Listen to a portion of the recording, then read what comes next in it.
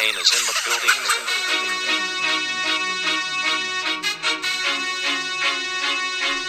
It's Champ Week, baby! Welcome to Hunt with Bruce, college football, conference championship week. Hunt, how excited are you for this week? It's finally here. We go from rivalry, God, that's such a tongue twister, rivalry week last week to championship week this weekend. No better way to start off the month of December or close out the month of November for a couple of these Friday championship games in the MAC and the Pac-12. But it's the most wonderful time of the year. You get your holiday shopping in, you come home, you turn on some championship games. You got Army, Navy next weekend, and then we roll right into bowl season, which to me, bowl season is my March Madness. So if you're a big football fan, there's no better time to be alive right now. And wait, update, Ohio State just scored again. I'm watching the game right now behind me. Ohio State just scored again on Michigan. It's a bloodbath. Don't let anybody else watch it. Don't make sure the kids aren't in the room to watch that absolute murder that went on. Yeah, we had to play ballers for Champ Week, but I guess that was kind of for the Buckeyes too, because they were balling on Saturday afternoon. That's for sure. That's for sure. And you know what? I had another real quick before we get to some highlights. I did have a sound bit that I got from Harbaugh before he did his actual post-game press conference. It's real quick. No boogers. Nose picker got shut down all afternoon. And we'll get into that game and all the other games that we saw on Saturday. Some crazy games, some huge ones that are setting up even bigger games come this weekend, as you kind of mentioned. But first, I think we wanted to start out with some highlights from the weekend that was. And we'll start with one of the longest losing streaks that ended on Saturday up in the cold area of the state. Finally, in the Arctic air of November 2018, there are new axe handlers on the move. Minnesota claims Paul Bunyan's axe for the first time in 15 years.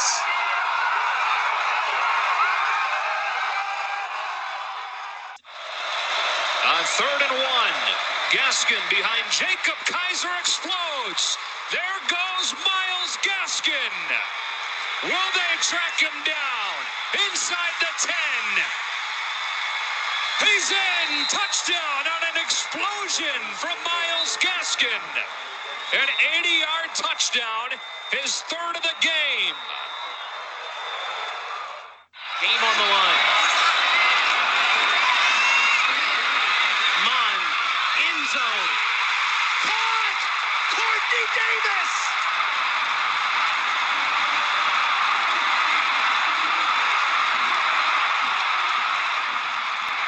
The Aggies win the game of the year in the Southeastern Conference.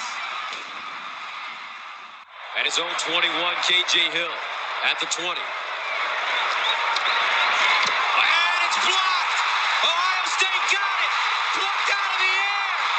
Towards the end zone. Touchdown, Buckeyes! Golden Gophers gave him a run as they run it with Paris Campbell down the sideline. Watch out! Campbell turns on the juke. Touchdown, Buckeyes! 78 yards. Irish can wind the play clock down before snapping it on 3rd and 6. Jones is the back. He's got it again. And Jones will let it roll. Tony Jones makes the cut. Gets a block. And scores! Is that the play that will seal the playoff bid for Fighting Irish?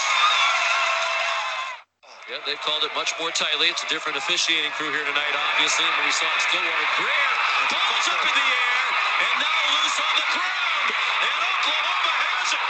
Curtis Bolton taking off for the end zone.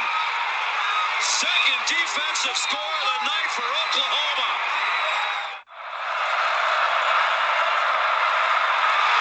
How about that? Perkins held onto it, and that ball came out loose. Is it over? A scrum for the ball, and if Virginia Tech has it, they win. Emmanuel Billboard has it. survive another scare from the Cavaliers. What a win in overtime, and it's 15 in a row. 41 yards out. The kick. It's good. Iowa wins it.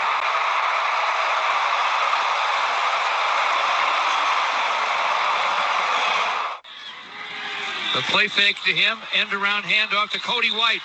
Cody's at the 20, at the 15, at the 10, at the 5, inside the right pylon, into the end zone. Touchdown, MSU from 22 yards away. Great block from Matt Sokol. That one's blocked and headed the other way. There goes Hunter Dale looking for two. Tevis Bartlett trying to chase him down and save 2 points to no avail.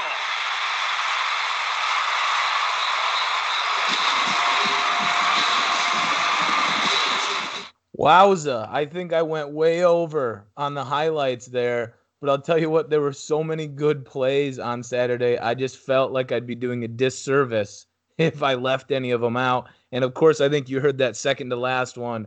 I had to slip Michigan State in there because it might be their last touchdown of the season. You never know with the Spartans. I figured you'd find a way to slip an MSU highlight in there if you can call it a highlight from Saturday. Yeah, it was a light. Let's put it that way. Definitely light. Yep. Oh my gosh. But of all the games, obviously some of the highlights that stuck out, the game that stuck out, outside of your Irish, I know you loved that one, but the game in Columbus, the Wolverines come into Ohio State, the Horseshoe. This is their best shot to win after losing 13 of the last 14.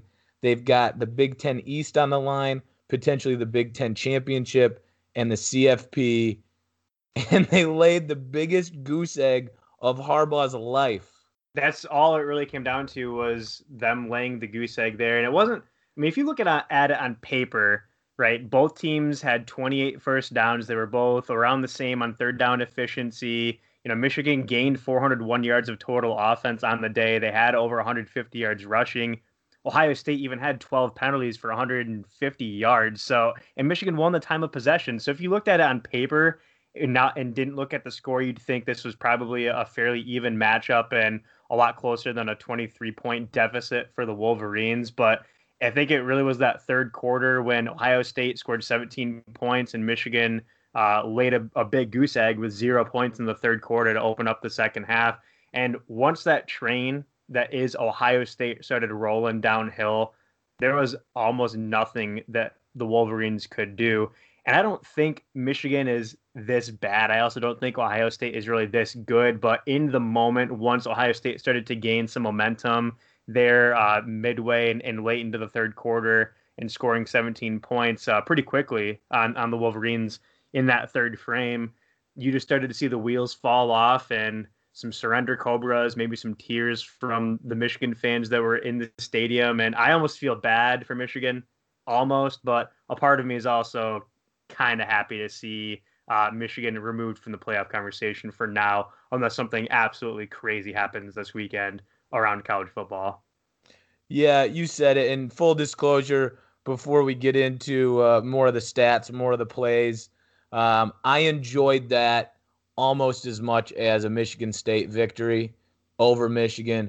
That was so much fun to watch. I found myself laughing on the couch as I watched that. The key plays to me was that the punt block was humongous.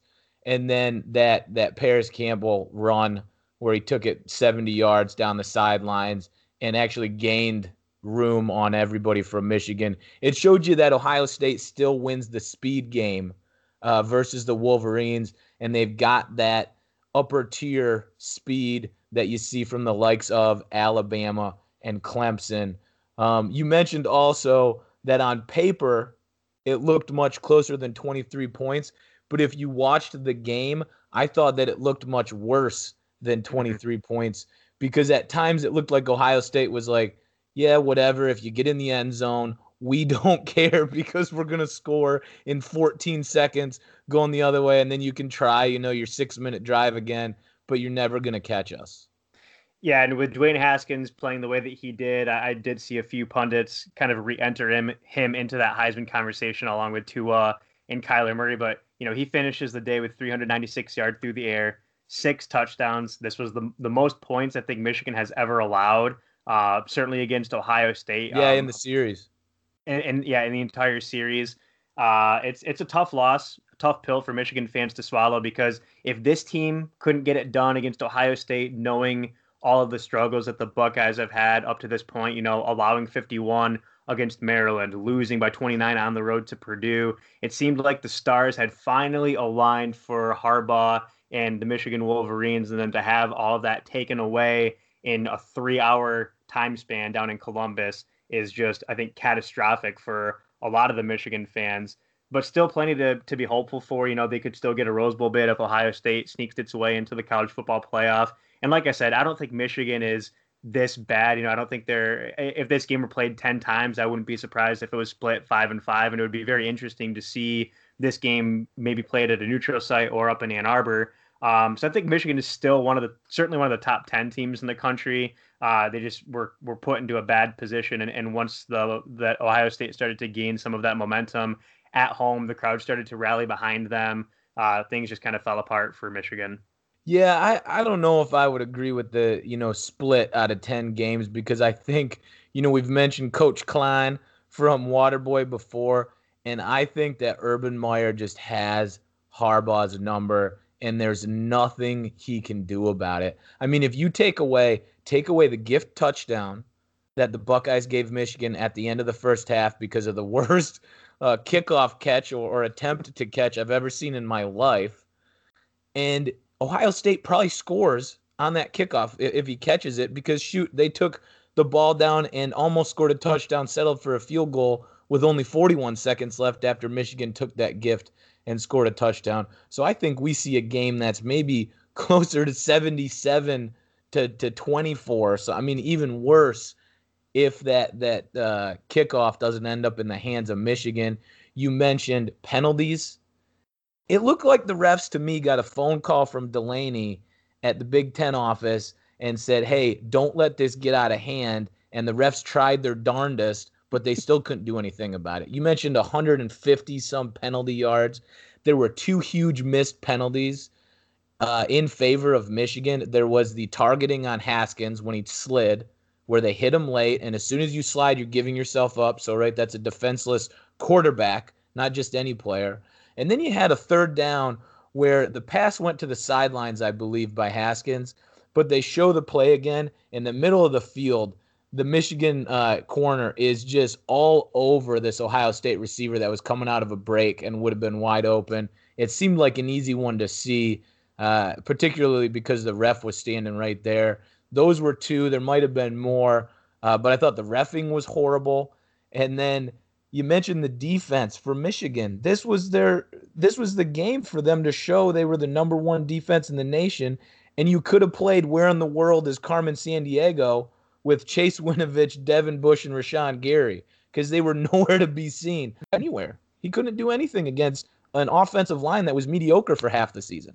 Yeah, and I think the one thing that I noticed as well is just the contrast in styles of play, where Ohio State plays a little more up-tempo. Their offense is a little more dynamic, as opposed to Michigan, who still, for whatever reason, through the Harbaugh era and even going back before Harbaugh for a number of years, it's mostly, line up an I formation or single back and hand it off, and it's 3 yards in a cloud of dust. And you saw it bite Wisconsin this year. That's one of the reasons why Wisconsin ended up going 7-5. And for Michigan, I think in the future, if they want to not be sitting at home in early December and make its way to Indianapolis at some point for a Big Ten title game, they're going to have to come up with something a little more high tempo on offense to be able to compete with and keep pace with teams like Ohio State. Otherwise, maybe 8-1 in the conference, and watching your rivals play on that first Saturday in December for a Big Ten title is just as good as it gets for Michigan. Well, I think Harbaugh's got to keep his nose out of the offensive play calling and let them open it up, like you said, a little bit, because they didn't go downfield at all. Mm-hmm. They threw a couple maybe, but they've got great receivers. They had Black back. They got DPJ, and then they got Nico Collins, who Collins had some big catches in that game, even though it was kind of, for nothing since they were already down by so much. But they got to open that up, spread out Ohio State a little bit. And again, on defense, I don't know how many crossing routes Ohio State has thrown this season, but it's got to be about 1,000. And yet Michigan acted like they'd never seen those plays before. But the offense wasn't any different as far as I'm concerned from what they've done all year. Right. And, Don Brown looked confused and never adjusted in the second half. And so I think that's what cost the Wolverines overall because, again, that gift touchdown had them in a perfect spot going in to halftime. Yeah, so, and you had talked about not going down the field very often with Shea Patterson and some of those talented receivers. Patterson threw the ball 34 times, and he only threw for 187 yards. So they only had, with Patterson in the game, averaging about 5.5 yards per attempt. And we've talked about it on previous podcasts and previous episodes. Ohio State is prone to allowing those big-time plays and big chunk plays to opposing offenses. And it just seemed like Michigan was, for whatever reason, kind of afraid to take a shot down the field earlier in the game when it probably could have made a difference. And then, by the time they found themselves down by 16, 20 plus points, it was almost too little too late. At that point, it didn't really matter what they did on offense because Ohio State was just going to get the ball back, drive down the field, and score themselves. Yeah, and I'll tell you another thing that I had mentioned a couple weeks in a row on Michigan's defense is I mentioned the cornerbacks might be the issue for them. And you saw, obviously, Haskins had no trouble finding open receivers, but also when they weren't open, there were some pass interference penalties that were called because Michigan is known for getting handsy, and that Don Brown defense is basically get away with whatever you can with your hands. Use them, pull them, tackle them if you can. As long as you don't get caught, it's not a big deal. And so they actually got caught for being a little too aggressive on some of those plays as well. The last thing I'll say, and if you want to wrap something up before we move on, is Michigan fans aren't going to like to hear this, but I think that this season is kind of a bust because you were looking at, hey, we haven't won the East. We haven't won the Big Ten since Harbaugh's been here. Since we had a Big Ten championship game in Indy, they've never won one side, obviously, to get to Indy, and Harbaugh was supposed to take you to the promised land. This was your best chance so far to get there. And in the biggest game of his life and of Michigan's life since, 2006, they shit the bed. Shit the bed. It was horrible. And so now you go back to the drawing board, and if you think about where the other teams were in the Big Ten East, I don't think any year going forward looks any better than this year did for Michigan's chances. Ohio State will be better and older. Penn State won't be this bad. I know they only have 3 losses, but they were bad this year.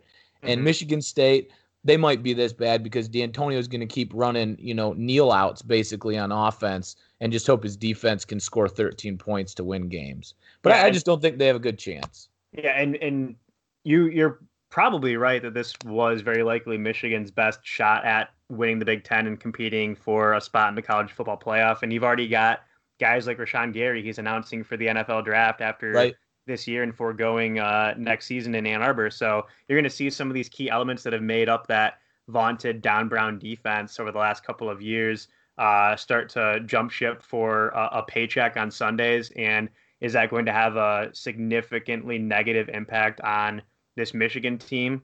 Quite possibly. I still think that the future is not all gloom and doom for Wolverine fans, and I think that they did take some strides this year on checking off a couple of those boxes for their revenge tour, which did, for whatever reason, the revenge tour didn't start until week 2 and it ended before week 13. But everything in between there, all of their other tour stops, they were able to secure a victory and get a W. But I think the last thing that I would say on this Michigan-Ohio State game is I just looked at the TV and Ohio State scored again, so I'm not sure what else Michigan is supposed to do at this point.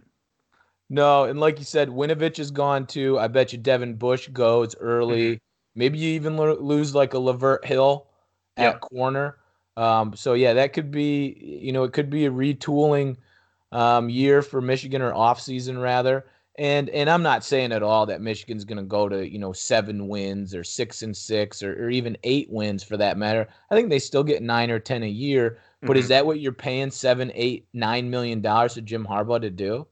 Is just get third, second in the Big Ten East? I don't think that's why they brought him in and gave him almost Nick Saban money. So they're looking for answers. And the worst part for Michigan fans too, I think, at this point, now that Notre Dame has locked in a spot in the college football playoff, is they've seen their 3 biggest rivals in Ohio State, Notre Dame, and Michigan State make that playoff at least once, in Ohio State's case, multiple times. And Michigan, for whatever reason, just hasn't been able to take that leap and secure a spot in the Final Four. I think that's going to rub a lot of Michigan fans the wrong way. And this year they could possibly see 2 of their rivals in Notre Dame and Ohio State get into the playoffs. So if I were a Michigan fan, knowing that and knowing that you probably can't do much better than bringing in somebody like Jim Harbaugh, and you have to look at your schedule every single season and see Ohio State there on that final weekend in November, that's a little scary. Yeah, well, this was your guy. So this is the best guy you're going to get at Michigan. So it's Jim Harbaugh or bust until he retires himself or goes to the NFL. You just got to hope he puts it together and eventually gets you guys to the promised land, because you're not getting rid of him. You can't, because that admits that there's nobody that can come in and do this. Because that, again, unless you're going to try to go get Saban somehow, I don't know how you're going to do that. But anyways, we spent a lot of time on that, although I did enjoy it, talking about it, watching it, all the above. There were a lot of other good games on that we had some highlights of. Looking at, we had the 7 overtime Texas A&M LSU game. We had the Oklahoma West Virginia game that almost had the same amount of points as Texas A&M LSU, and they played no overtimes. Big 12 theme there, no defense. You had the Washington State Apple Cup with CFP implications on the line, and it was a snow fest. What did you like most, those 3 games? What was your favorite one to watch? Hard to choose from those 3 because they were all, you couldn't turn away from any of them. Right. I think the LSU Texas A&M game is probably one that's going to go on, forever as one of those games that people always talk about moving forward. It tied the record for the longest game, catching 7 overtimes. It was the highest scoring game in college football history. So congrats on everybody that took the over. That was kind of free money for sure. I remember this game. I was sitting at my brother's and Notre Dame had just wrapped up, and I think the LSU Texas A&M game was either going towards the end of the first overtime or just getting started with the second overtime. I got up to leave, and my brother-in-law said, "You're not going to stick around for the end of this game?" And I said, "This thing's gonna go to 7 overtimes. I'm not going to sit here for another hour and watch it." And then I had a 30-minute drive home. I get home, and it's in the 5th overtime at that point. So I had a feeling it was probably going to go a couple more, and then I woke up the next morning. I did not, admittedly, catch the end of the final frame of these overtimes in this game. So I didn't see Texas A&M pull off I guess you can't call it an upset since they were the favorite, but they pulled off a very exciting victory against LSU in a game where at one point, I think ESPN posted they had a 0.2% chance of winning this one. So certainly thrilling. I feel bad for LSU because I think that they kind of got gypped in the end with Kellen Mond, clutching that ball on his knee and being able to take that to review after he had thrown an interception on that same play. I also feel bad for Coach O because he had to sit in a soaking wet polo for 7 overtimes after prematurely getting doused with a Gatorade bath by his team. So I feel for everybody, especially the LSU fans. I think this possibly even knocks LSU out of a New Year's Six game and maybe puts Texas A&M into a little bit better of a bowl, possibly the Outback Bowl against a decent Big Ten opponent. But overall, those other 2 games that you had mentioned with Washington State and Oklahoma, West Virginia were equally as exciting in their own right. But how can you not talk about a 7 overtime SEC thriller between LSU and Texas A&M? Yeah, I just think it drives the point home of no defense in the Big 12 because it takes them 7 overtimes to get in the neighborhood of a regulation Big 12 game. You mentioned LSU might have had a couple screw jobs in the process of losing that game. I think there was some nice home clock management there towards the end of regulation to give them one last play to tie it up. Yeah, just a little bit. But yeah, that was a great game. I thought Coach O was definitely going to go Skins in one of those overtimes. I'm surprised he didn't.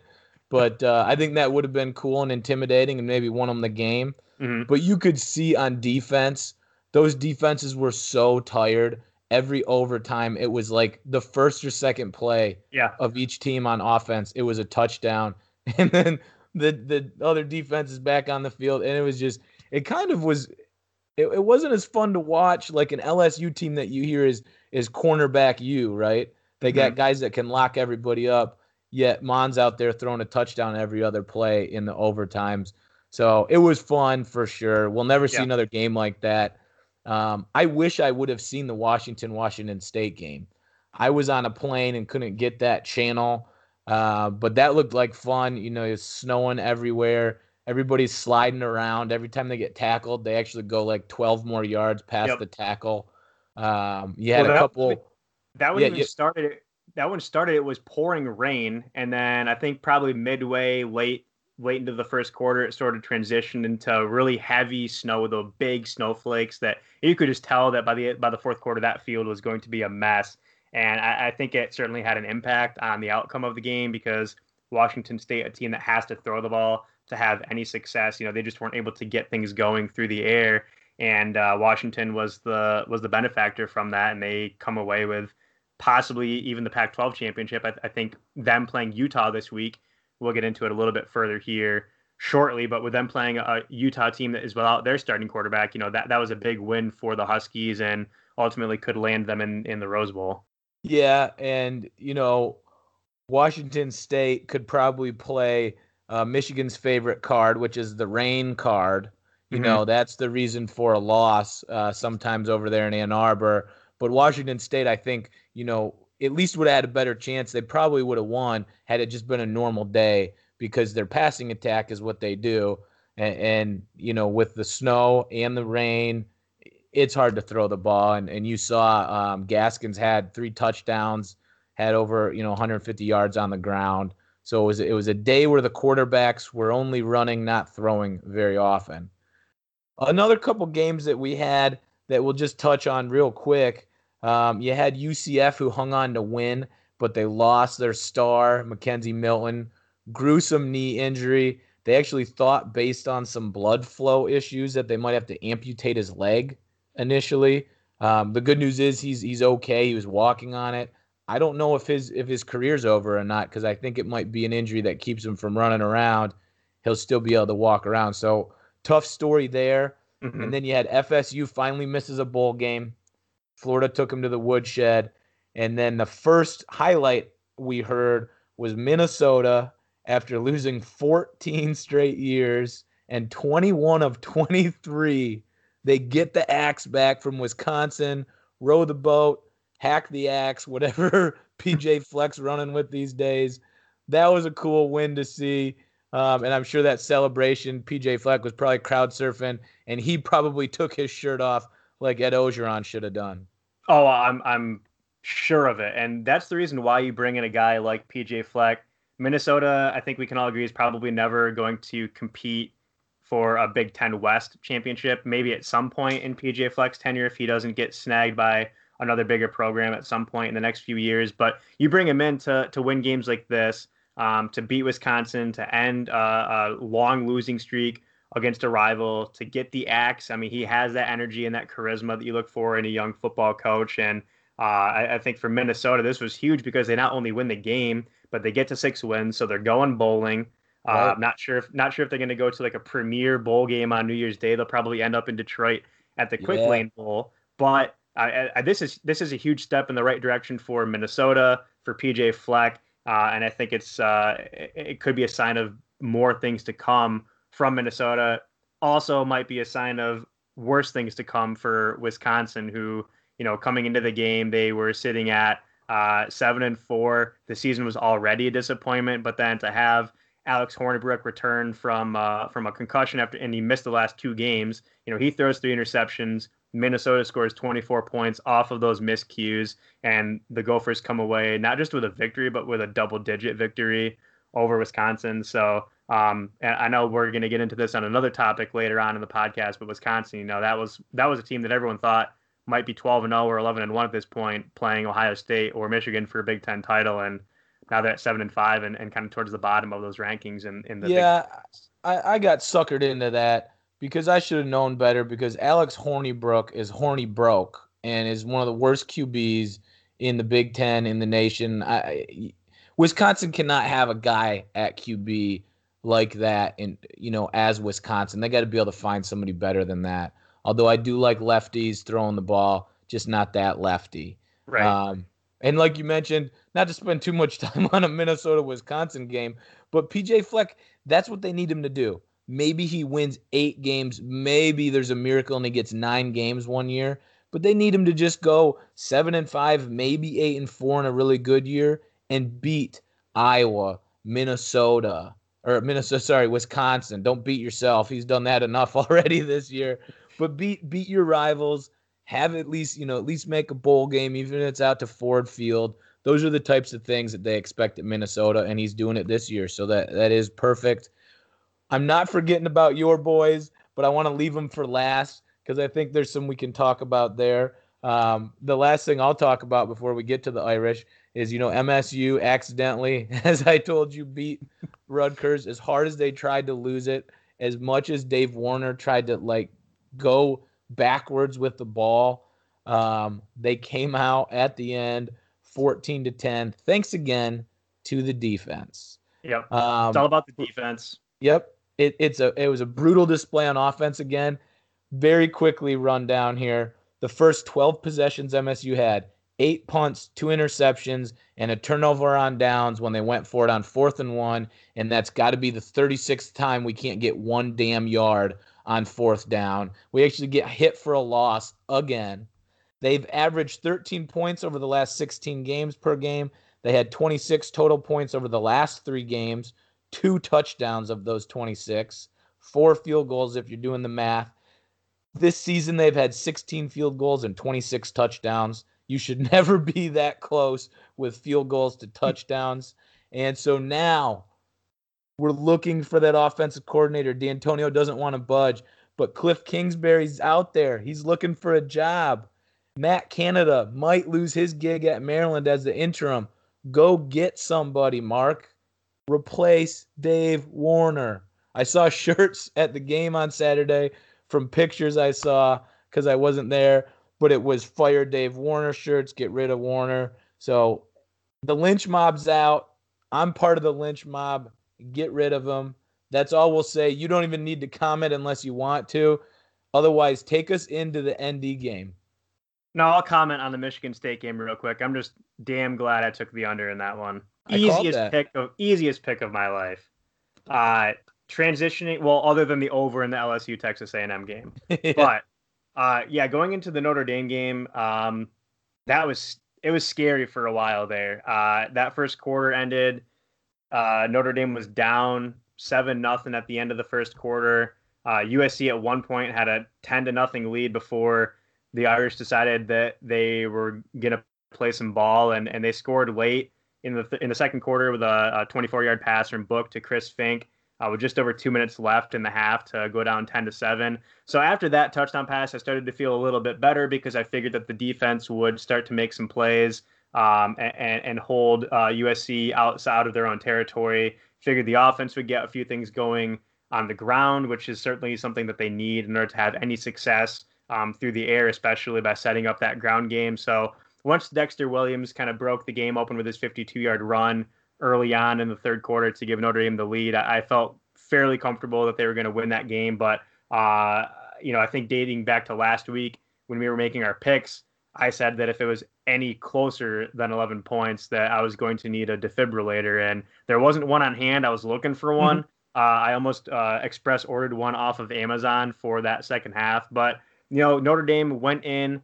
They did what they had to do, which was win. I think they are a lock for the playoff at this point at 12-0. And for anybody arguing against Notre Dame getting into the playoff, they have the most wins against any AP top 25 team. They have the most wins against AP top 25 teams. They have the most wins against FBS teams on the season. They stand at 12-0. They don't schedule cupcakes early into November like some of the SEC schools do. So I think they've earned a place, even though they're not playing for a conference championship this weekend. Them going 12-0, I think, is equivalent to a lot of these teams like a Clemson playing in the ACC going 13-0, and all they got to do is beat Pitt, to get into the playoffs. So overall, not the cleanest game for Notre Dame, but they got the job done against a rival out west in a month that they traveled over 10,000 miles to play games. So, I'm satisfied with the result. Yeah, and if you're someone that thinks Notre Dame shouldn't get in there because they don't have a championship game, number one, they don't play cupcakes like Citadel, which is basically a bye week for those teams that play these teams that can barely put a team on the field against a Power 5 squad. Secondly, you want them to play in a championship game? Oh, you want them to go play Northwestern? They already did. They beat them by double digits. You want them to go play Pitt? Yeah, they didn't kill them, but they already beat them. So they've already beaten the teams that are in the championship games. So there's your championship. They already won. They already won the ACC, and they already won the Big Ten. So it's over. They're in. If they don't get in, the only reason they don't get in, Ryan, is because the committee wants to tell them, that's how they tell them you have to be in a conference. Yeah. So if they want to say you have to be in a conference next year, don't put them in, and bet your ass they'll be in a conference next week. They'll join the ACC, or Delaney will come knocking and say, hey, we got a better deal for you up in Big Ten country, which I wouldn't mind if they missed it, just because if they came to the Big Ten, that would be a great consolation prize.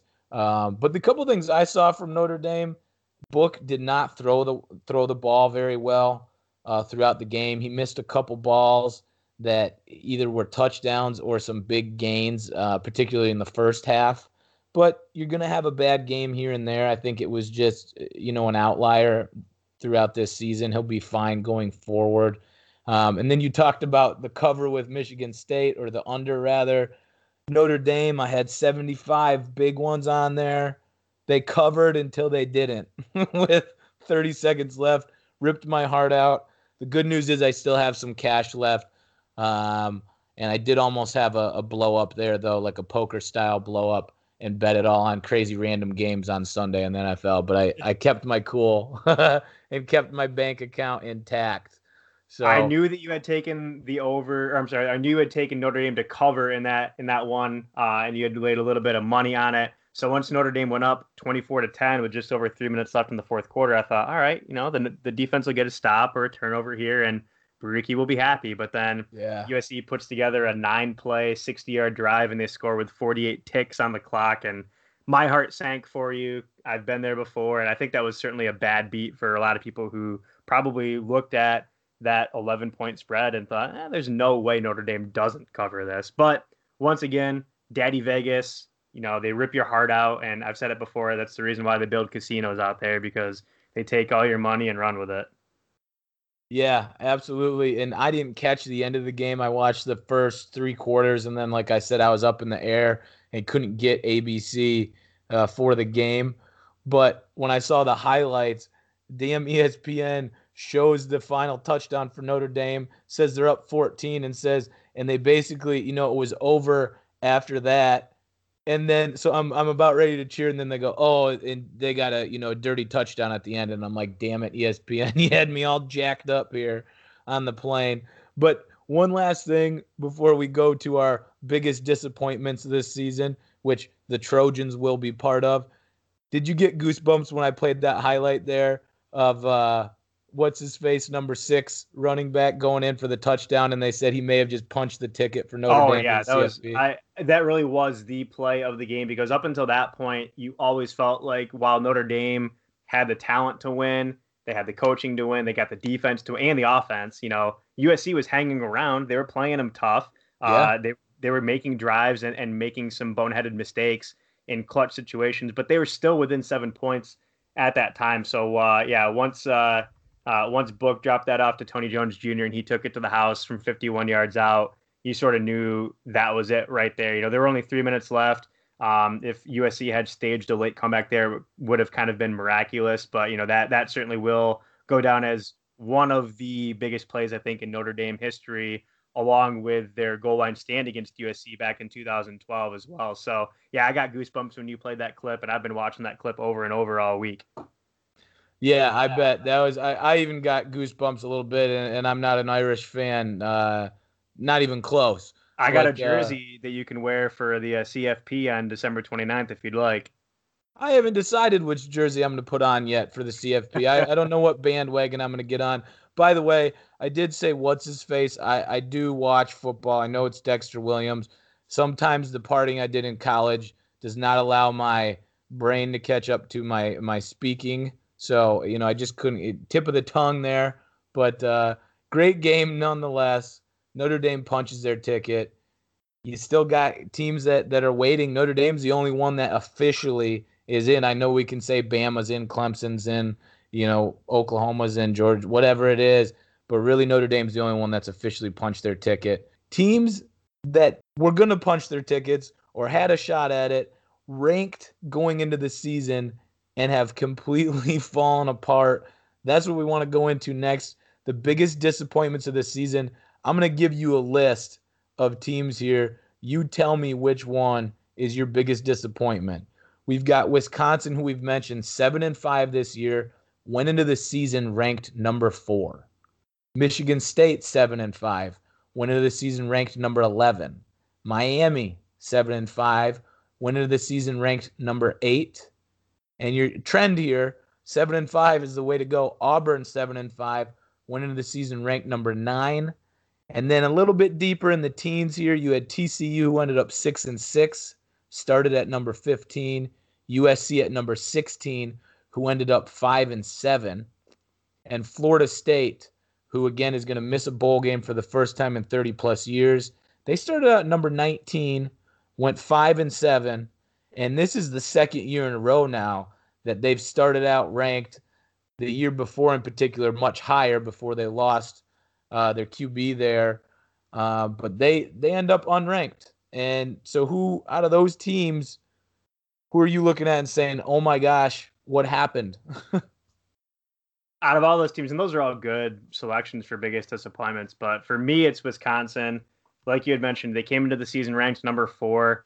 Please, nobody go and look at our original blog post from back in August, because I put Wisconsin in the semifinal game. We all did. I think everybody did against Clemson, right? I mean, they returned one of the best offensive lines in the country. They have Jonathan Taylor, who has done all that he can do as a running back. He's leading the nation in rushing yards right now. He's certainly one of the best, if not the best, running back in the entire country. So they had enough returning on offense and on defense to at least make a run at a Big Ten championship and possibly a spot in the college football playoff. But what it came down to for Wisconsin was quarterback play. And Hornibrook, I know he had suffered a couple of injuries throughout the year, but even when he was on the field or when he wasn't on the field, if you have a quarterback that's sitting back there that can't make the right throws, can't make the right reads, and just struggles to move the chains, you can't rely on Jonathan Taylor in the offensive line to move the ball on the ground every single play of every single game. At some point, you have to rely on your quarterback to make big throws in certain situations. So I think Wisconsin is by far, one of the biggest, if not the biggest, disappointments for the 2018 season. And even if you just go back and look at their schedule, they started off 2-0. They had a huge home loss to BYU, 24-21 in mid-September, and you started to feel a little nervous about making any sort of predictions for them to win the Big Ten at that point, but still probably fairly confident that maybe that was just a blip on the radar. But then they get waxed by Michigan. They lose by 14 on the road to Northwestern. They only beat Rutgers by 14 points. They lose to Penn State, who Penn State's been struggling all year. And then they round off the regular season with a 22-point loss to Minnesota for the first time in what you'd said 15 years. So, yeah, the wheels have fallen off in Wisconsin. I think Paul Chryst is still, probably the guy to have there. And hopefully this was just an anomaly and an outlier for this team, because they have consistently been one of the most competitive teams out of that division in the Big Ten. Yeah, that's a great pick. Like we said, the reason these teams are on the list is because you could pick any of them and make a good argument why they're the biggest disappointment this season. One of the things that stands out is we said this too before the season started, but every year for the past 11 seasons, make it 12 now, we've had a team in the top 10 that finishes unranked.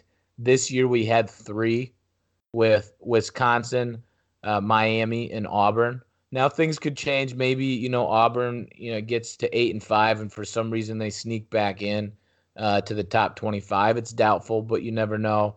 Out of those teams, I'm not going to be a homer on this one. I think I've preached enough about my disappointments for the Spartans in East Lansing. I'm going to go with the Trojans, USC. I think this was one of the weaker years in the Pac-12. Obviously, we're not going to have a representative from the Pac-12 for like the 46th time in the college football playoff. Washington's holding that lone appearance for the conference. But when you look at USC's schedule and where their wins and losses came from, let me tell you their wins. They beat UNLV. They did beat Washington State. A little controversial at the end, caught them by 3. They beat Arizona, Colorado, and Oregon State. So of all those teams, I believe the only team that doesn't have at least 5 losses is Washington State. They also, in their last 6 games of the season, they lost to Utah, Arizona State, beat Oregon State, and then lost to Cal, UCLA, and Notre Dame.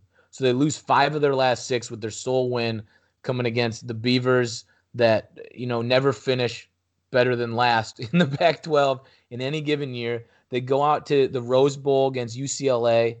They lay an egg there, and no one traveled for that game. There were no Trojan fans there. And, you can say, it's UCLA wasn't that good this year. Well, they beat you, and you didn't show up for it. They showed up for ND. Very impressive. Good stand there at home. But you can't show up for any of the other big games. You can only show up for Notre Dame at the end of the year when the bowl, going to a bowl game's on the line. So I thought, and they had a QB in place in JT Daniels, who's a solid QB. He played well against Notre Dame. It's not like the scenario that you talked about with Alex Hornibrook that can't throw a pass to save his life, where you kind of understand why Wisconsin fell off. Their defense wasn't as strong, and their offense without 2 receivers that missed because of some incidents with the law. You can see why that maybe crumbled a little bit. You just didn't expect it to crumble as bad. I think USC has less excuses for why they didn't come out and at least, make a bowl game. But, show up and go 8-4 in a year when the Pac-12 is weak. So that was my pick. Again, you could pick any of them. The silver lining, I think, for USC here is, according to a report that was posted about 3 or 4 hours ago, evidently Cliff Kingsbury will be on campus later this week to interview for the offensive coordinator job. So possibly some changes coming for USC. I know that they had recently fired their offensive coordinator, so bringing Kingsbury on might be the change that they need. But again, I don't necessarily think it was all on the offense this year or all on the defense. I think just as a team overall, they didn't get the job done. If you're Clay Helton, you're hired to win big games at USC, and they didn't show up for any of those games this year.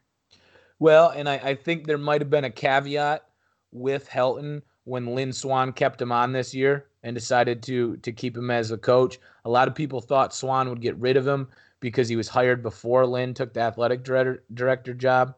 And so a lot of times you see those guys come in and they want their own guy.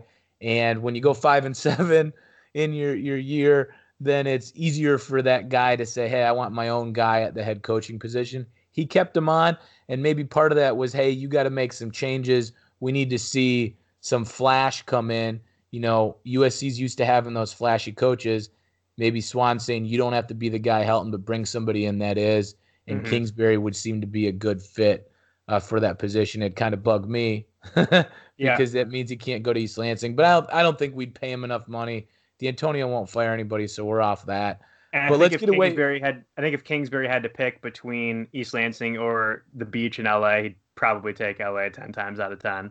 I think we all would. So I don't blame him for that one. Although I know for a fact, for when I went out to Cali, they do not have a Rick's. They don't have the Riv. All right.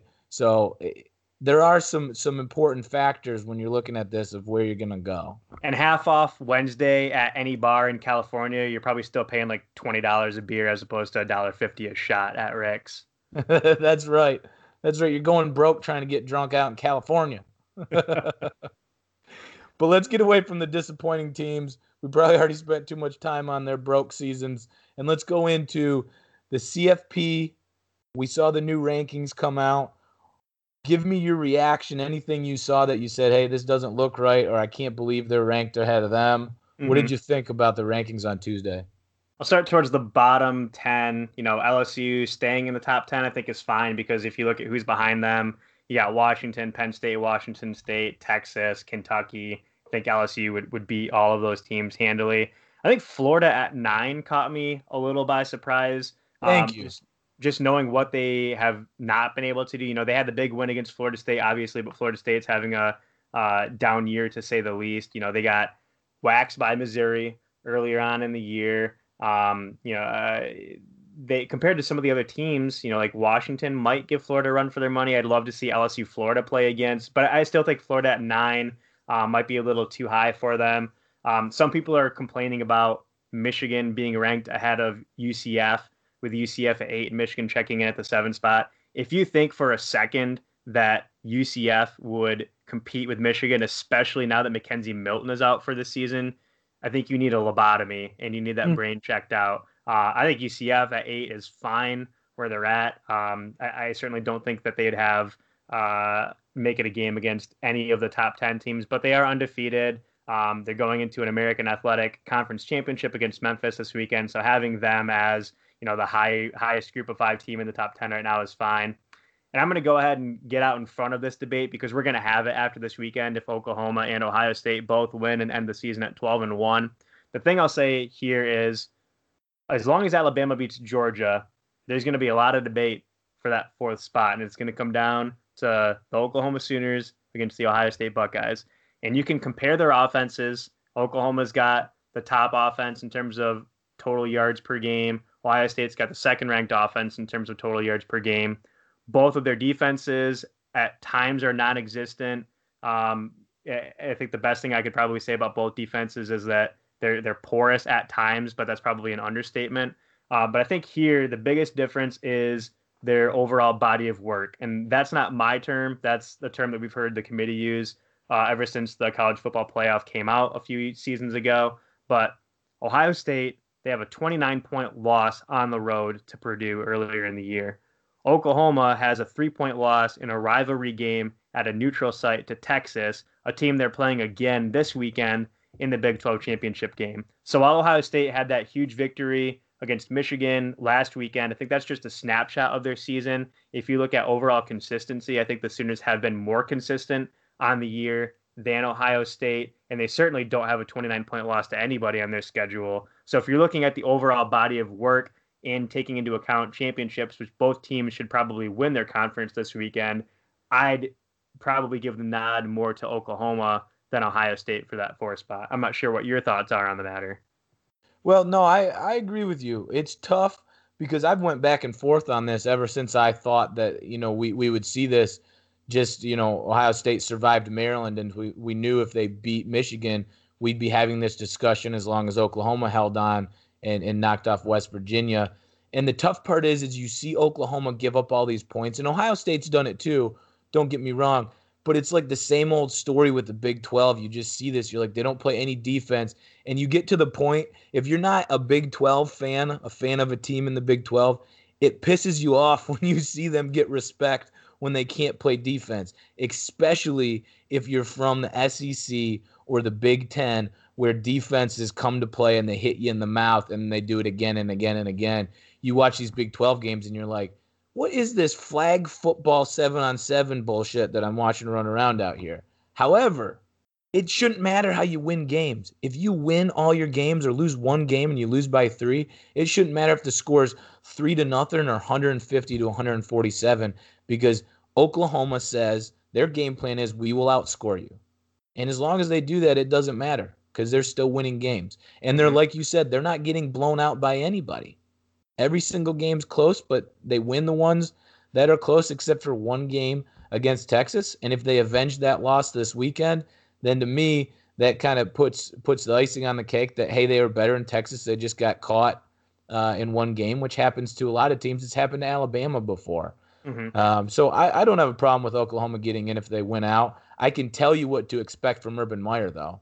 He's going to go out there against Northwestern and try to hang 70 on them, just like they did against Wisconsin. And he's going to hope that there's another close game against Texas and that the last two games where he'll have, let's say, 140 points in two games, that will propel him like it did over TCU and Baylor again this time around over Oklahoma and leave the Big 12 conference and community upset once again. So it'll be interesting to see. I thought the biggest knock or mistake, you mentioned it right out of the gate, Florida is 6 spots ahead of Kentucky. They have the same record, and Kentucky whacks them at home, at the Swamp. Yep. I don't get that. And I know the comment is going to be Kentucky's lost the last, I think, 3 out of 4, and they haven't looked great. Their offense has always been a weak point. It's been their defense that keeps them in games. But needless to say, they won the head-to-head big time. And so I thought that would get at least the teams a little bit closer. Probably one of the more interesting teams, if you look at the top 25, is Missouri. Missouri's 8-4. They come in at 24 in the CFP. They have a loss to South Carolina by 2, and they lost to Kentucky on a controversial pass interference call after being up 10 points and halfway through the fourth quarter. They blew that game. They could be 10-2 right now. So for anybody that picks them up in a bowl game, could be Michigan State. That's a scary team to play against because I think they're underrated big time. And some of that's their own fault. You got to win the close games, but they've been very close there to being that 10-2 team. And Wash State, obviously they got no respect. 2 losses and they're below all the 3-loss teams. Not surprising. Their schedule's not the best. And then lastly, UCF Michigan. You mentioned it. UCF fans cannot expect to be ahead of Michigan without Mackenzie Milton. I don't know what the game would look like if they had him because Michigan's just bigger, faster, stronger than UCF. However, UCF's going to have an offense that can roll not as well as Ohio State, but they'll have some explosiveness that maybe would mess with Michigan a little bit. I wouldn't expect them to beat the Wolverines, so I'm completely fine with Michigan staying where they're at. It's a blowout win, by Ohio State, but it's Michigan still had a good season, and they only lost by 7 to Notre Dame, even though it was probably a little bit wider gap than that overall throughout that game. So yeah, I don't have much problem with it. What I do want to see, though, is I want to see the Buckeyes win by 400. I want to see Oklahoma win by 6. And I want the committee to have to make a decision that probably will be completely different from how they did it the other 3 years when they had to make a decision. And it's going to call it. Imagine if the Big Ten misses for the second time in a row from the CFP. Delaney is going to push for 8 teams until he's blue in the face. And it'll be interesting to see what happens as early as next season. I think you might see a change. Yeah, I think it's very possible if the Big Ten doesn't get in. You probably won't see as much of an uproar if the Big 12 doesn't get another team in, but you'll still have plenty of people out there calling for an expansion of the playoff. And they could easily do it. I mean, you've seen people draw up scenarios where you have an 8-team playoff. I think there was an article that I had retweeted earlier this week saying, look, if you did an 8-team playoff starting this week, you'd have Alabama versus UCF in Tuscaloosa. You'd have Clemson versus Michigan in Death Valley. So you'd have all these big matchups. And while we're looking forward to championship week, I'd much rather watch a game like Georgia versus Oklahoma between the hedges as opposed to, Clemson versus Pitt for the ACC championship. So there's a number of different ways you could do it with 8 teams. You could do it with 16 teams. My pipe dream, of course, is 64 teams in the college football playoff, sort of a March Madness. Starts in October. Yep. We'll never probably get there, but I think at some point, someone like an Ohio State is going to get left out of the playoff, and other, athletic directors or Big Ten or conference commissioners like Delaney have enough political capital and time invested with that committee to call for change and possibly even get some of that change instituted. I'd be all for. I like the 14 playoff format right now, just because you and I sit here and we talk about who should be number 4, who should be competing for that 4th spot. So it's on the minds of everybody that pays attention to college football. And that's exactly what the committee wants, what ESPN wants. But at some point, I think they're going to have to expand it to 8 teams just to have a little more inclusion and fairness across the board, because you don't see, Alabama's in a league of their own, but from like 3 on down through number 8, 9, 10, there's not a whole lot of difference between those teams. And I'd love to see a few more get into the mix there. Yeah, the only problem that you're going to run into is, the Big Ten, for instance, is not going to get rid of their championship game and all the money that they get from Indy to take a split pot with 8 teams for that first game against Clemson, Clemson, Michigan, or whoever it might be. You really have to figure something out for Delaney to take that pay cut and the Big Ten teams to take that pay cut that make it to Indy for that weekend. I hope they don't get rid of it selfishly, because that trip to Indy for anybody that's went to watch their team play is so much fun, and it's a great experience. One interesting approach I heard to the playoff from, I mentioned him before, McElroy, from the first team there on Sirius XM, was a moving target of how many teams get in. Maybe you cap it off, but you probably don't have to. And the way that would work is you just look at who's deserving of being in there. And usually if you look back at past years and run through it, it hasn't been more than 6 teams, but more often than not, it's been 6 teams, not 4. The year with TCU and Baylor, you would have thrown them both in, and there would have been your 6 teams. If you look at the year Michigan State made it in, a lot of people would say Ohio State was better than Michigan State. They just laid an egg at home against Tyler O'Connor. Yeah, I guess they laid an egg, but obviously Michigan State deserved to make it that year. But Ohio State had more talent for sure, and they would have been an okay team to get in. And then I forget who would have been 6. And then this year, easy, you could throw in Ohio State and Oklahoma as your 5 and 6, and then 4. Who would move up if Georgia loses? Maybe you just take Alabama and Georgia, tell them they're both in, and don't play till next week or whatever. Yeah. So yeah, it'll be interesting to see what happens, because someone's got to be left out, unless the committee gets lucky and everybody that needs to lose does, and everybody that needs to win does, and we don't have to worry about it. Yeah, what I would love to see is Clemson lose to Pitt and see what they do with Clemson. Yep. I wasn't even going to mention that because I didn't think of it. I can't fathom a situation where Clemson loses to Pitt. I was going to bring up, the best case scenario for the playoff committee would be to have Georgia and Oklahoma, both lose this weekend, and then Ohio State sneaks in there as the 4th spot, or even have Oklahoma and Ohio State both lose, Georgia beat Alabama, and then you got your top 4 right there. You got Bama, Georgia, Clemson, Notre Dame. What if, easy peasy. And this leads us into our championship weekend preview, obviously, right here. What if Ohio State wins, Oklahoma wins, Georgia wins, and Pitt wins? So you got 1 loss Alabama, you got 1 loss Clemson, you got 1 loss Georgia, 1 loss Oklahoma, 1 loss Ohio State. The nice thing is I don't care what the committee decides to do, because Notre Dame's already locked in. Yeah, Notre Dame's got the 1 spot, but who the hell do you put in? I know everybody wants Clemson, because Clemson's been so dominant over the past, handful of years, but Clemson's had the easiest schedule out of all those teams. Yeah, for sure. And I think people kind of poo-poo Oklahoma's schedule because it's the Big 12 and you don't play defense. But there is no way. I don't think there's any team, maybe. I know this is a long stretch here, but any team that could go through the Big 12 and not lose 1 game. With the way that those teams play offense, and even going back to last year, you had Oklahoma in the semifinal game, almost knocked off Georgia, and then Georgia went in the next week and took Alabama to overtime. So I don't think there's as much of a discrepancy between the SEC and the Big 10 and the Big 12 as a lot of people like to make it out to be.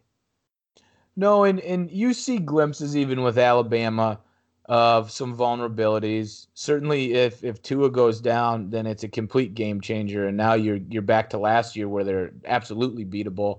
And without Tua, would have never beat Georgia. Georgia would have been the national champs last year. So this weekend sets up for one hell of a 2-day period. You mentioned you got Washington, Utah Friday night to start us off, which is perfect because they didn't do it based on the importance of the game, but it is kind of perfect because that game doesn't really matter, but it'll be fun to watch. Mm-hmm. See who gets to the Rose Bowl out of those two.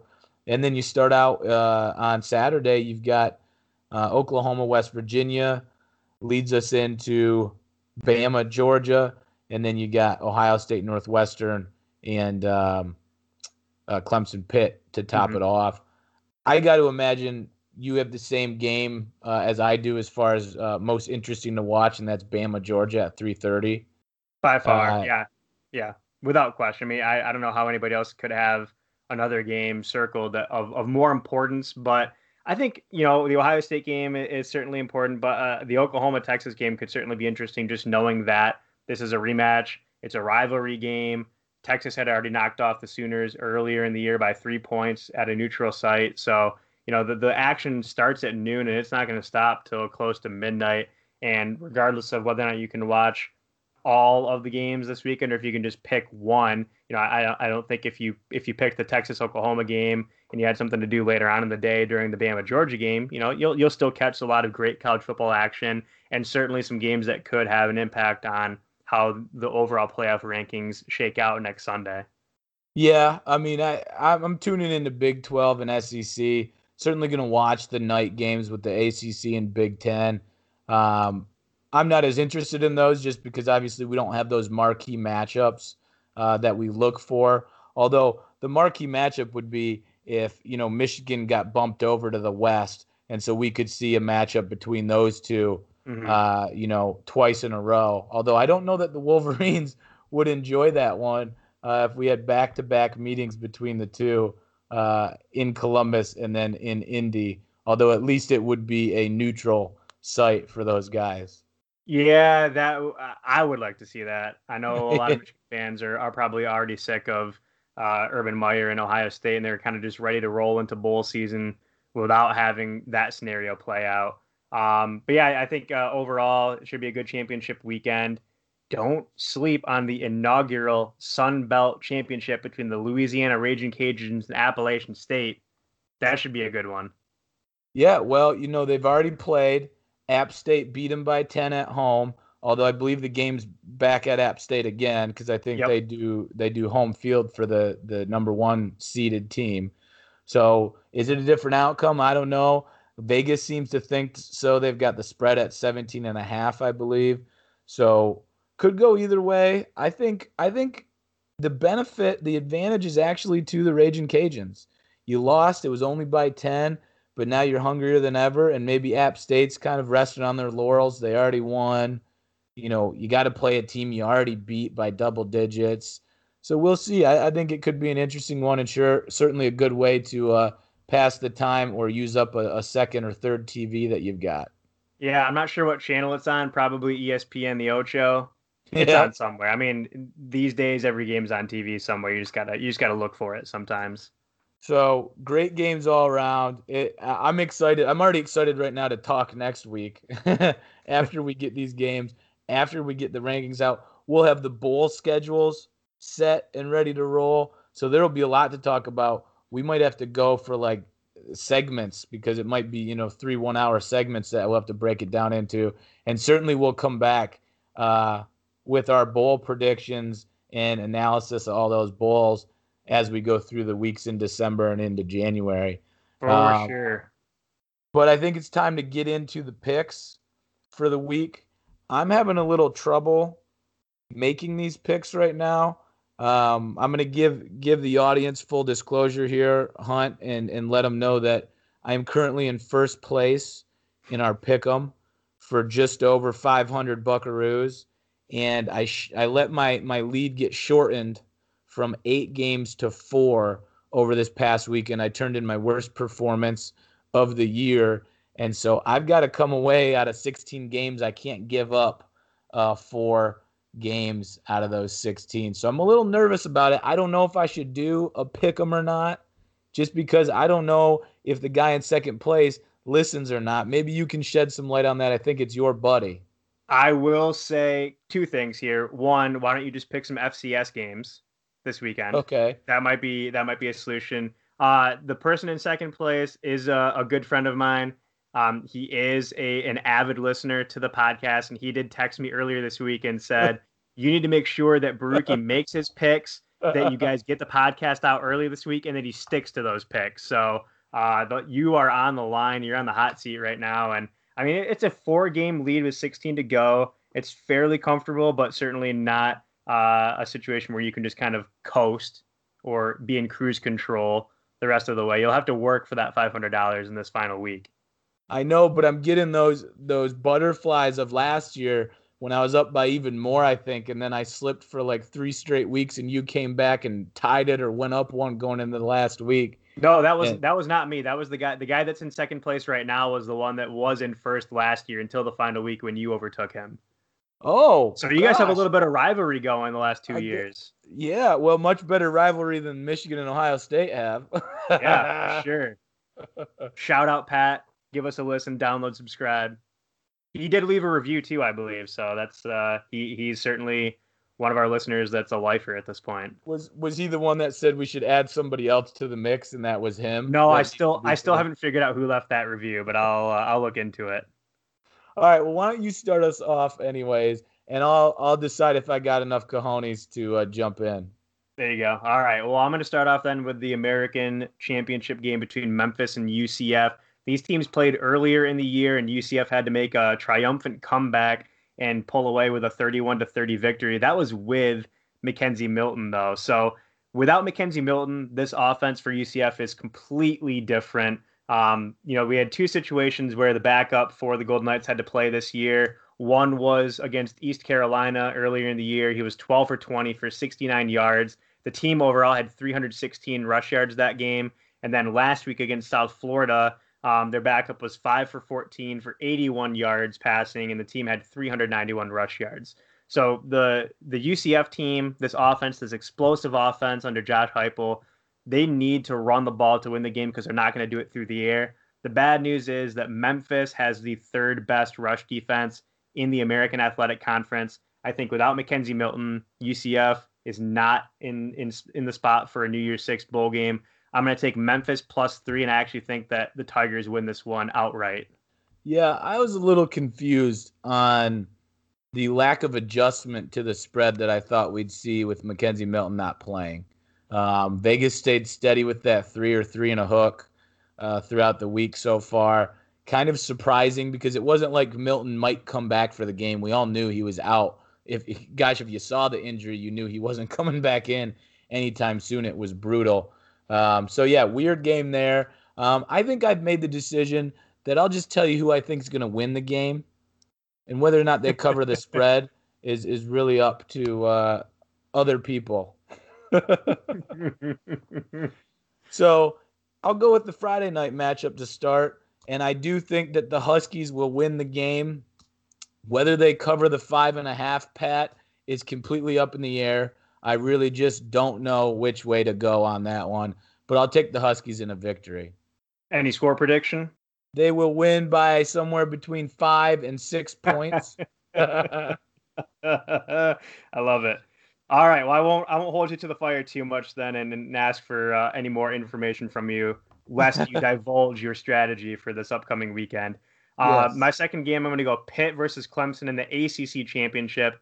All the Tigers got to do in this one is win. Doesn't matter if it's by 1 point. Doesn't matter if it's by 50 points. They just need a W to get into the playoff.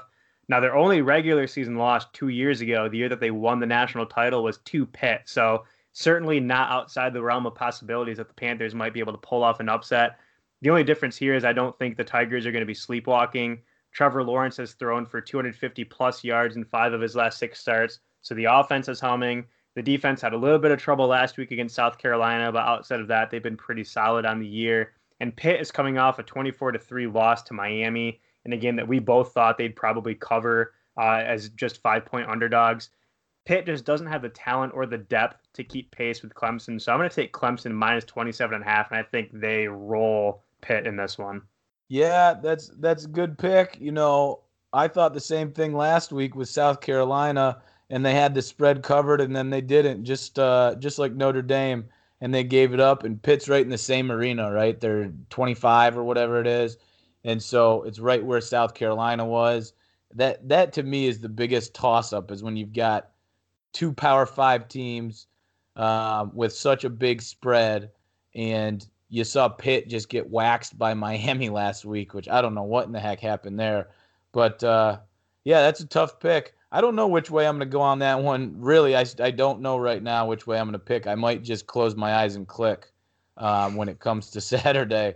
But the next one that I'm going to call is I got Ohio State beating Northwestern. Somewhere in the neighborhood of 10 to 17 points, I think, will be the victory margin for the Buckeyes. If Northwestern wins this, I will be beyond shocked. I can't see any way that Northwestern comes out of this one. Doesn't mean they won't put up a good fight. I imagine they'll put up a better fight than Michigan, but will it be enough to keep the Buckeyes from covering the 14 points? We'll have to find out Saturday night. We'll have to wait till Saturday night to find out. That's right. That's right. Fresno State at Boise State is my third game. This is the Mountain West Championship on Saturday. A rematch of the regular season game between these two teams, in which Boise won 24-17 despite being home underdogs, which for Boise State is a rare occurrence for them to be a dog at home.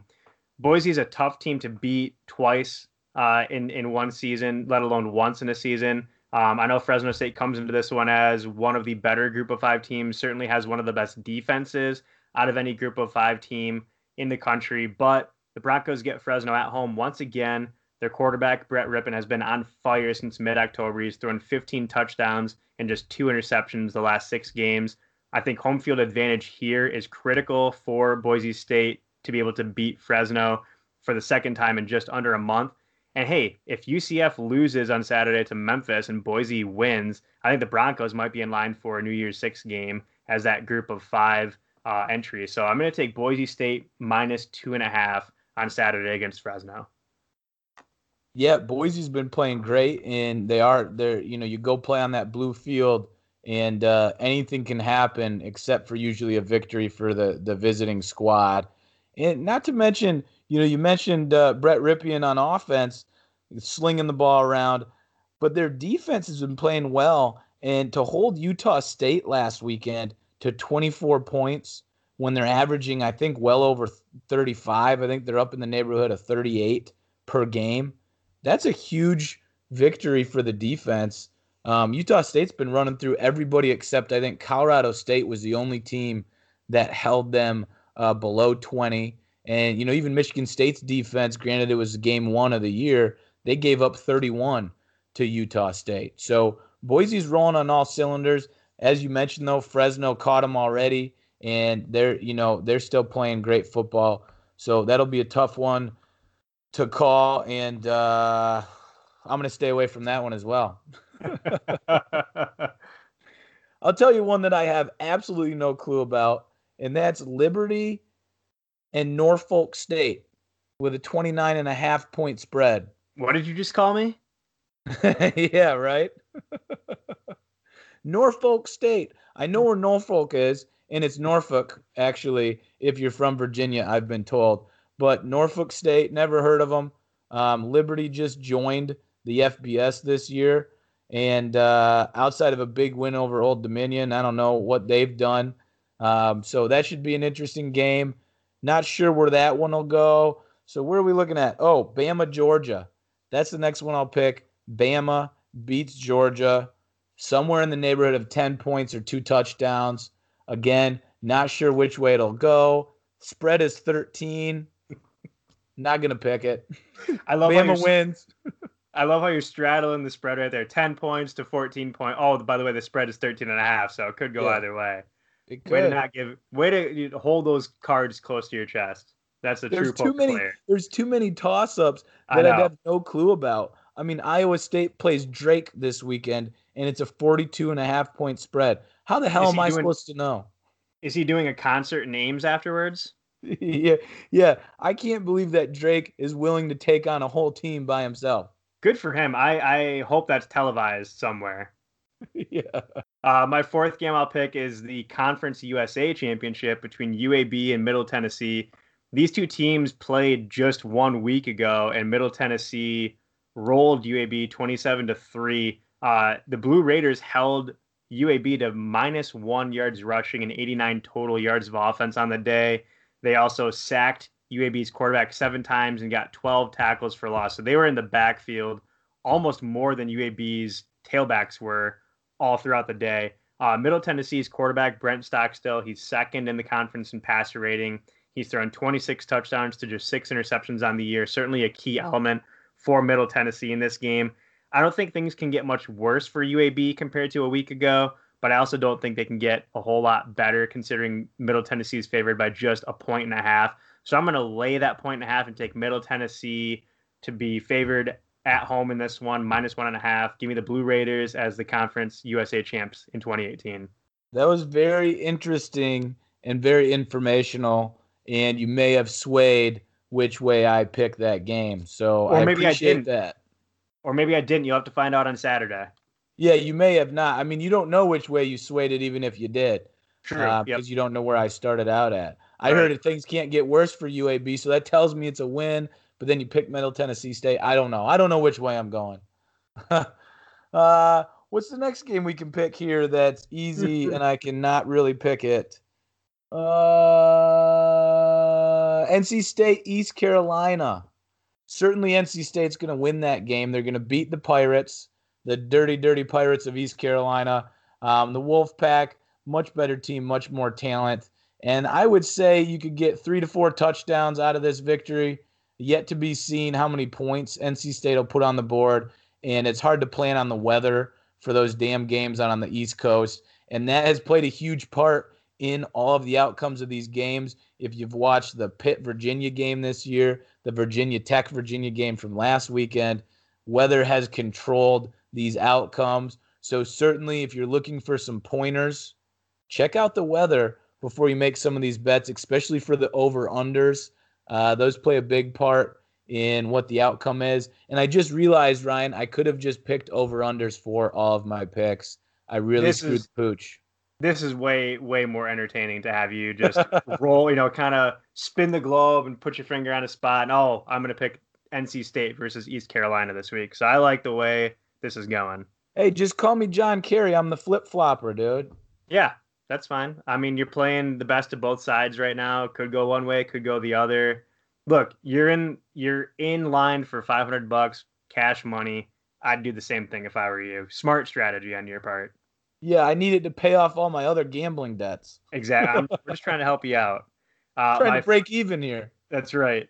My fifth and final game. This is going to be my point total pick for the week. It's Georgia and Alabama. One game where weather won't play a factor considering they're playing indoors in Atlanta. But the point total here is 63.5. And I know Alabama has this high-powered offense and Tua can just sling the rock around the field and somehow, some way, they beat everybody by 20+. But both defenses are pretty highly ranked in the SEC. They're both allowing less than 20 points per game. So for a contest where Vegas is obviously thinking is going to be pretty high scoring, I think both defenses are actually going to come to play here in this one. And even if Alabama walks away with a 20-point victory again over an SEC opponent, I still think the point total stays under 63.5. So I'm going to take the under at 63.5 in the SEC championship. And I think Bama rolls in this one. Yeah, Bama, that's always a tough pick. This is the first time that we've had a spread this close. So it's definitely more interesting than the other games have been. And it's funny because it's not any easier to pick, I don't think, than the ones that are 24 or 28 points difference that you just don't know the outcome. You assume Bama will roll, but sometimes I think Saban takes it easy depending on who he's playing as well. So it'll be an interesting one Saturday afternoon. The last pick that I'll put in, I'll actually make a pick here, and I'm going to go back to Indy with the over-under. 61 points is what we're getting for Northwestern Ohio State.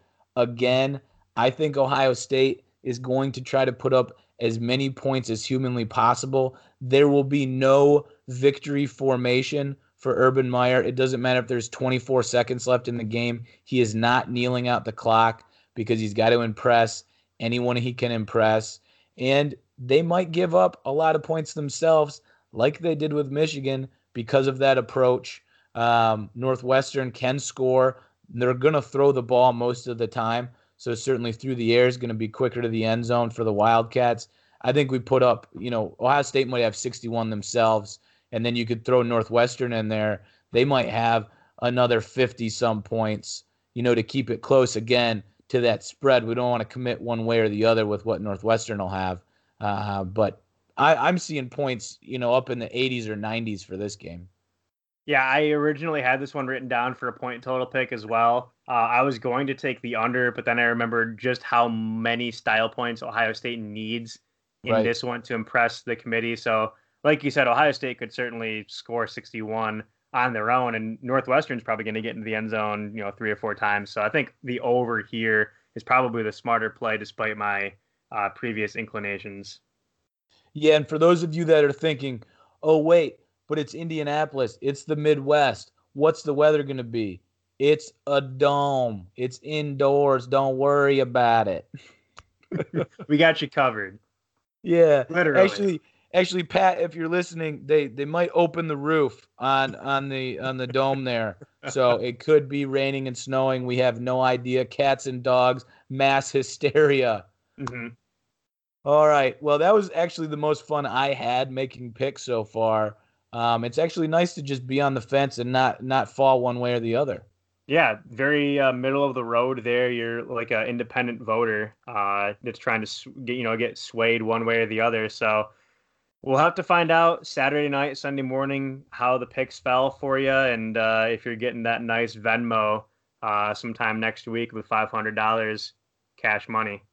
Yeah, well, if I do, I'm just going to go right to the casino, Hollywood Casino, downtown Toledo, and let that stuff ride all on red and see what happens. Ooh, don't forget to save maybe $20-$30 for Bull Pick'em, though.